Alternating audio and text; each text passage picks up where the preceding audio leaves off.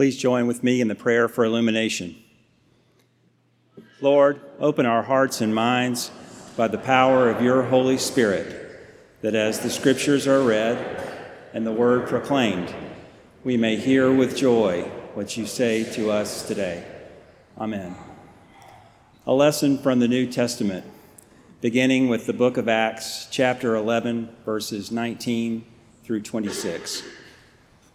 Now those who were scattered because of the persecution that took place over Stephen traveled as far as Phoenicia, Cyprus, and Antioch, and they spoke the word to no one except Jews. But among them were some men of Cyprus and Cyrene, who, on coming to Antioch, spoke to the Hellenists also, proclaiming the Lord Jesus. The hand of the Lord was with them, and a great number became believers and turned to the Lord. The news of this came to the ears of the church in Jerusalem, and they sent Barnabas to Antioch. When he came and saw the grace of God, he rejoiced, and he exhorted them all to remain faithful to the Lord with steadfast devotion. For he was a good man, full of the Holy Spirit and of faith. And a great many people were brought to the Lord. Then Barnabas went to Tarsus to look for Saul, and when he had found him, he brought him to Antioch.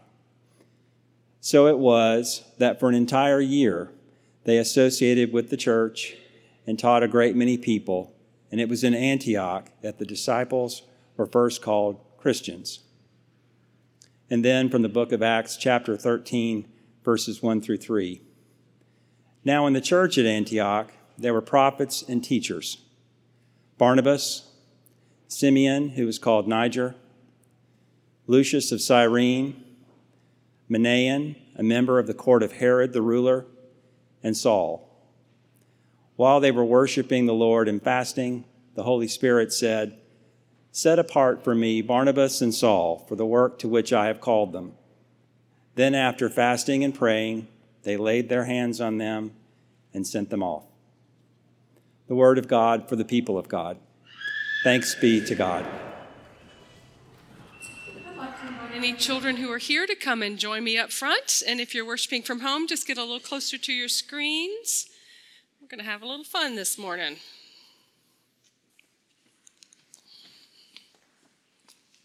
Good morning, good morning. Good to see everybody. Hi, Wesley. How are you this morning? Good. Come on up and have a seat. Hi, Meg. Good to see you this morning. Good morning. Oh, my goodness, we have another big group today. So glad to see all of you. Welcome, welcome. Anybody know what these are? Pom-poms, that's right. And why do we use pom-poms? We use them, for parades and games and races. And this is what we do when we want to cheer, somebody on. So I might bring these to the next football game I go to and say, "Go team, yay!"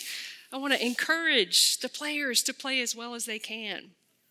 This morning, Mr. Brandt read a story for us about a man named Barnabas. And one of his gifts that God gave him was that he was really good at encouraging people, of cheering people on, of helping them know that they were loved by God and God had given them special gifts, and to do what they could to spread the love of Jesus in the world. And I'm just so grateful for Barnabas and for people like that who come into my life and say, "Carol, you can do it. Carol, God believes in you and I believe in you. Let's go." So, next time you're feeling a little discouraged, remember Barnabas and think about friends and parents and teachers in your life who think you're just awesome, because you are. And imagine all of them waving pom-poms and saying, "Go, you can do it. We believe in you." Let's pray together. Gracious God, we thank you so much for people like Barnabas in the Bible who are so good at encouraging and cheering people on. Help us to be encouraging to other people too, to help them feel good about themselves And we thank you for all the people in our lives who tell us we can do it and who believe in us. In Jesus' name we pray. Amen. Okay, if you are 3, 4, or 5, you can go to children's church. I will not be doing a herky, however. Would never recover. I was surprised, by the way, no one said War Eagle. I borrowed those from Amy Baxter. I'm non-denominational when it comes to SEC football. Just ACC basketball is another thing, but anyway. Our son, Tate, many of you know, is a senior at Furman this year. We came to West End when he was a sophomore in high school, and he was always very involved in youth ministry. He loved the youth group at this church and in our previous church. And there were all sorts of experiences and camps and trips that he had that really made an impact on his faith, on his understanding of who he was and who God is. One of those was Wilderness Trail, which he did here at West End. So if any of you have children in the youth group or thinking about maybe doing Wilderness Trail next summer, thumbs up. It's an amazing experience. Another experience he had was at our former church. He had an opportunity twice to go to a place called Camp Barnabas. Anybody heard of Camp Barnabas? It's a camp in Missouri that is specifically designed as a summer camp for children and young adults with special needs. So they might have a week for kids who are on the autism spectrum, or a week for kids who are blind or have sight impairment. The times that he got to go, it was a more general group. When a youth becomes 16, he or she is able to pair up with a camper, and that was Tate's job. He was paired up with his first year with a young man named Matt, who used a wheelchair, who was nonverbal. Tate said he was very smart, a good sense of humor, and he communicated with gestures and things. But it was Tate's responsibility as that young man's partner for the week for 23 out of 24 hours to be with Matt and to make sure Matt was having the best camp experience he could have, which meant getting Matt to the basketball court or down to the swimming pool or whatever it might be. And it was hard. 23 out of 24 hours. And there were times in the dorms at night when one of the other kids might have trouble in the middle of the night, and so all the other counselors would help and pitch in, and it was exhausting in many ways. One of my favorite pictures from that week, because the camp would send the parents pictures throughout the week, was at the arrival moment, when all the campers arrive at the camp. And you're supposed to, as a volunteer, just be cheering and saying the campers' names and just help them feel so glad that they're there and that you're happy to see them. And when your camper arrives, you're supposed to go all out. And if any of you know Tate, he can go all out with enthusiasm. So there is a picture of Matt arriving at the camp and Tate going, yeah! And it's just warmed my heart to see that picture. When I went to pick him up at the end of the week, he came off the bus and just gave me a bear hug, and he said, "That was the best week of my life." Now again, Tate says that was the best a lot. He has a wonderful attitude, but he meant it in a deeper way. It was the hardest week of his life and the best week of his life. Because, he said, it got him out of himself. He was so focused on Matt. And his purpose was to help Matt have a good week at camp. And somehow it was a life-giving, life-changing experience for Tate as well. Back then, I didn't think much about the name of the camp. I knew about Barnabas in the book of Acts, but I just didn't think about the story of Barnabas connecting with the mission of that camp. But as I read through the book of Acts again this year, and I thought about all of the players in the early church, Peter and Philip and John and James, the brother of Jesus, and of course, the Apostle Paul, it was Barnabas who drew my attention this year. Barnabas, you see, was not a headliner in the book of Acts. He is at best, a supporting actor. If you're reading through the book of Acts this week, you might have kind of not even noticed him. His name comes up a few times, but by midway through the book, he's not in the story anymore. But I wanted this morning to lift up Barnabas and the ministry of encouragement that he embodies, that he is willing to support and encourage others. It's not about Barnabas.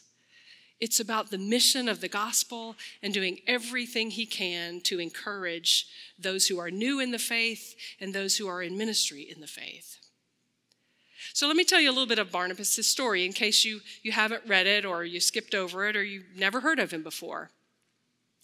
The first time we see Barnabas is in the 4th chapter of Acts, in the very early days of the church in Jerusalem. We learn that his name was actually Joseph. He was a Jew born on the island of Cyprus. He ends up somehow living in Jerusalem, and he sells a field and brings the proceeds to lay at the apostles' feet. That was the model of the very earliest church. Those who became part of the church sold their possessions and put them into a pool together to redistribute so that there would be no one in need in the community. And Barnabas jumps right in and does that. We know that the apostles are the ones who rename him Barnabas, which means son of encouragement. So already in the early days, he's earned a reputation for being someone who encourages others. That word literally means who comes alongside. So he comes alongside and encourages those in the faith. We don't see him again until the 9th chapter of Acts. And that's when the headliner arrives. Saul. You may know Saul's story. He was a highly educated Pharisee, a Roman citizen, and a persecutor of the church. He was very zealous to put an end to the Jesus movement. He was dragging, Acts is very clear to say several times, he dragged all Christians, women and men, into prison. It was his mission in life to squash the church. But, as you may know, one day, walking down the road to Damascus, he had a vision of the risen Christ who said, "Saul, Saul, why are you persecuting me?" And he was converted and became a believer in the risen Christ. And in Damascus, he began preaching about Jesus being the Son of God. And then he comes to Jerusalem, and that's where things get a little rough, because the leaders of the church in Jerusalem know Saul's reputation. And they cannot believe that he has been converted. They can't believe that he has changed. I can't blame them. Why would you bring someone into your midst who's been dragging your friends and family into prison? It's got to be a trick. He's got to be a spy. And so they don't welcome him. But Barnabas does. Barnabas takes Saul in. And he must have spent time with him and heard his story and heard the story of his conversion, and he recognized the work of the Holy Spirit in Barnabas' life. In Saul's life. And so Barnabas brings Saul before the leaders of the Jerusalem church, and he tells Saul's story, and he tells them about his vision, and he tells them that he's been preaching the gospel of Jesus all through Damascus. And so because of Barnabas, the brothers in Jerusalem accept Saul as one of their own. So I have to wonder, if it hadn't been for Barnabas, would we have had Saul in the ministry that he was able to pursue? If it hadn't been for Barnabas, would we have all of these letters that the Apostle Paul wrote that are now part of our New Testament? If it hadn't been for Barnabas, would we be the church that we are today? I don't know. The next time we meet Barnabas, he's being sent by the leaders in Jerusalem to Antioch. Word has come back to Jerusalem that there have been people, both Jews and Gentiles, who've been converted to Christianity, who are filled with the Holy Spirit. There's a movement growing there. And so the church sends Barnabas to check it out. Make sure that it's still in keeping with what we teach and preach. Make sure that you see the Holy Spirit at work. And so Barnabas goes, and sure enough, he rejoices at all that the Holy Spirit is doing, and he stays with them. And what does he do? He encourages them. He exhorts them and teaches them and cheers them on. And then at some point he realizes there's another set of gifts that is needed in this moment. And he thinks of Saul. And so he goes to Saul's hometown in Tarsus, and he goes and gets Saul and brings him to Antioch. And it's the ministry of Barnabas and Saul, and they stay there for over a year, and they teach and preach and encourage and guide. And then in time, the leaders of the Antioch church gather for prayer, and they hear the Holy Spirit saying, "Send Barnabas and Saul further north. It's time to spread the gospel further." And so they commission Barnabas and Saul and send them up. And their ministry goes to new areas. And somehow in the next few verses, before the next chapter begins, Barnabas and Saul become Paul and Barnabas. Luke mentions here that Saul is often called Paul. That's his Greek name. But suddenly it's not Barnabas and Saul. It's Paul and Barnabas. And from that moment on, it is Paul who's the headliner. Paul who's the primary leader and preacher. And somehow, I think Barnabas was okay with that. With that spirit of encouragement, with his ability to recognize the gifts that God had given to Paul. With his total dedication to the spread of the gospel, no matter what. I think Barnabas was okay with that. Now, Barnabas was not a doormat. He was not weak. There was a time later in their ministry when he stood up to Paul. They got into an argument about this young man named John Mark, who had traveled with them in some of these early days and at some point had gone home and left the mission. Barnabas and Paul were about to go off on another mission, and Paul said, "We're not bringing John Mark. He's a quitter." That's not what it says in the Bible, but you know what I mean. He left us last time, but Barnabas stands up for John Mark and is willing to give him a second chance. He's willing to forgive John Mark, but Paul is not in that moment. And the division became so sharp, the text says, that they parted ways. Paul took Silas and went one way. Barnabas and John Mark went another way. Now, they didn't part with cursing. We find out later in some of the letters of Paul that they are still connected. They still encourage each other and see each other. They were just called in different directions for different reasons. I think we could learn a thing or two about that. And I have to wonder if some of that was due to the spirit of Barnabas. But after that, Barnabas kind of disappears from the pages of the book of Acts. But his ministry is an inspiration. Inspires me to think about those in my life who've been encouragers to me. And so I want to invite you to take a minute and think of someone in your life who came alongside you in a season of life.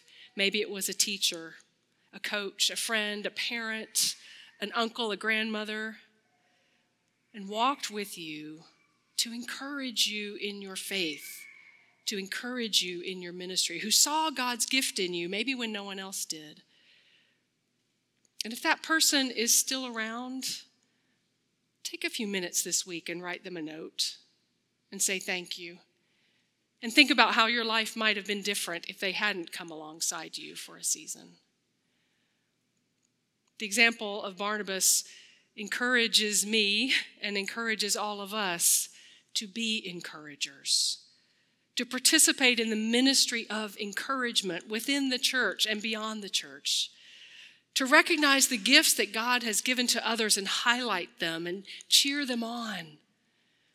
It's so easy in our day to be a critic, to just look at another person or at things that are happening and know what's going wrong and to criticize.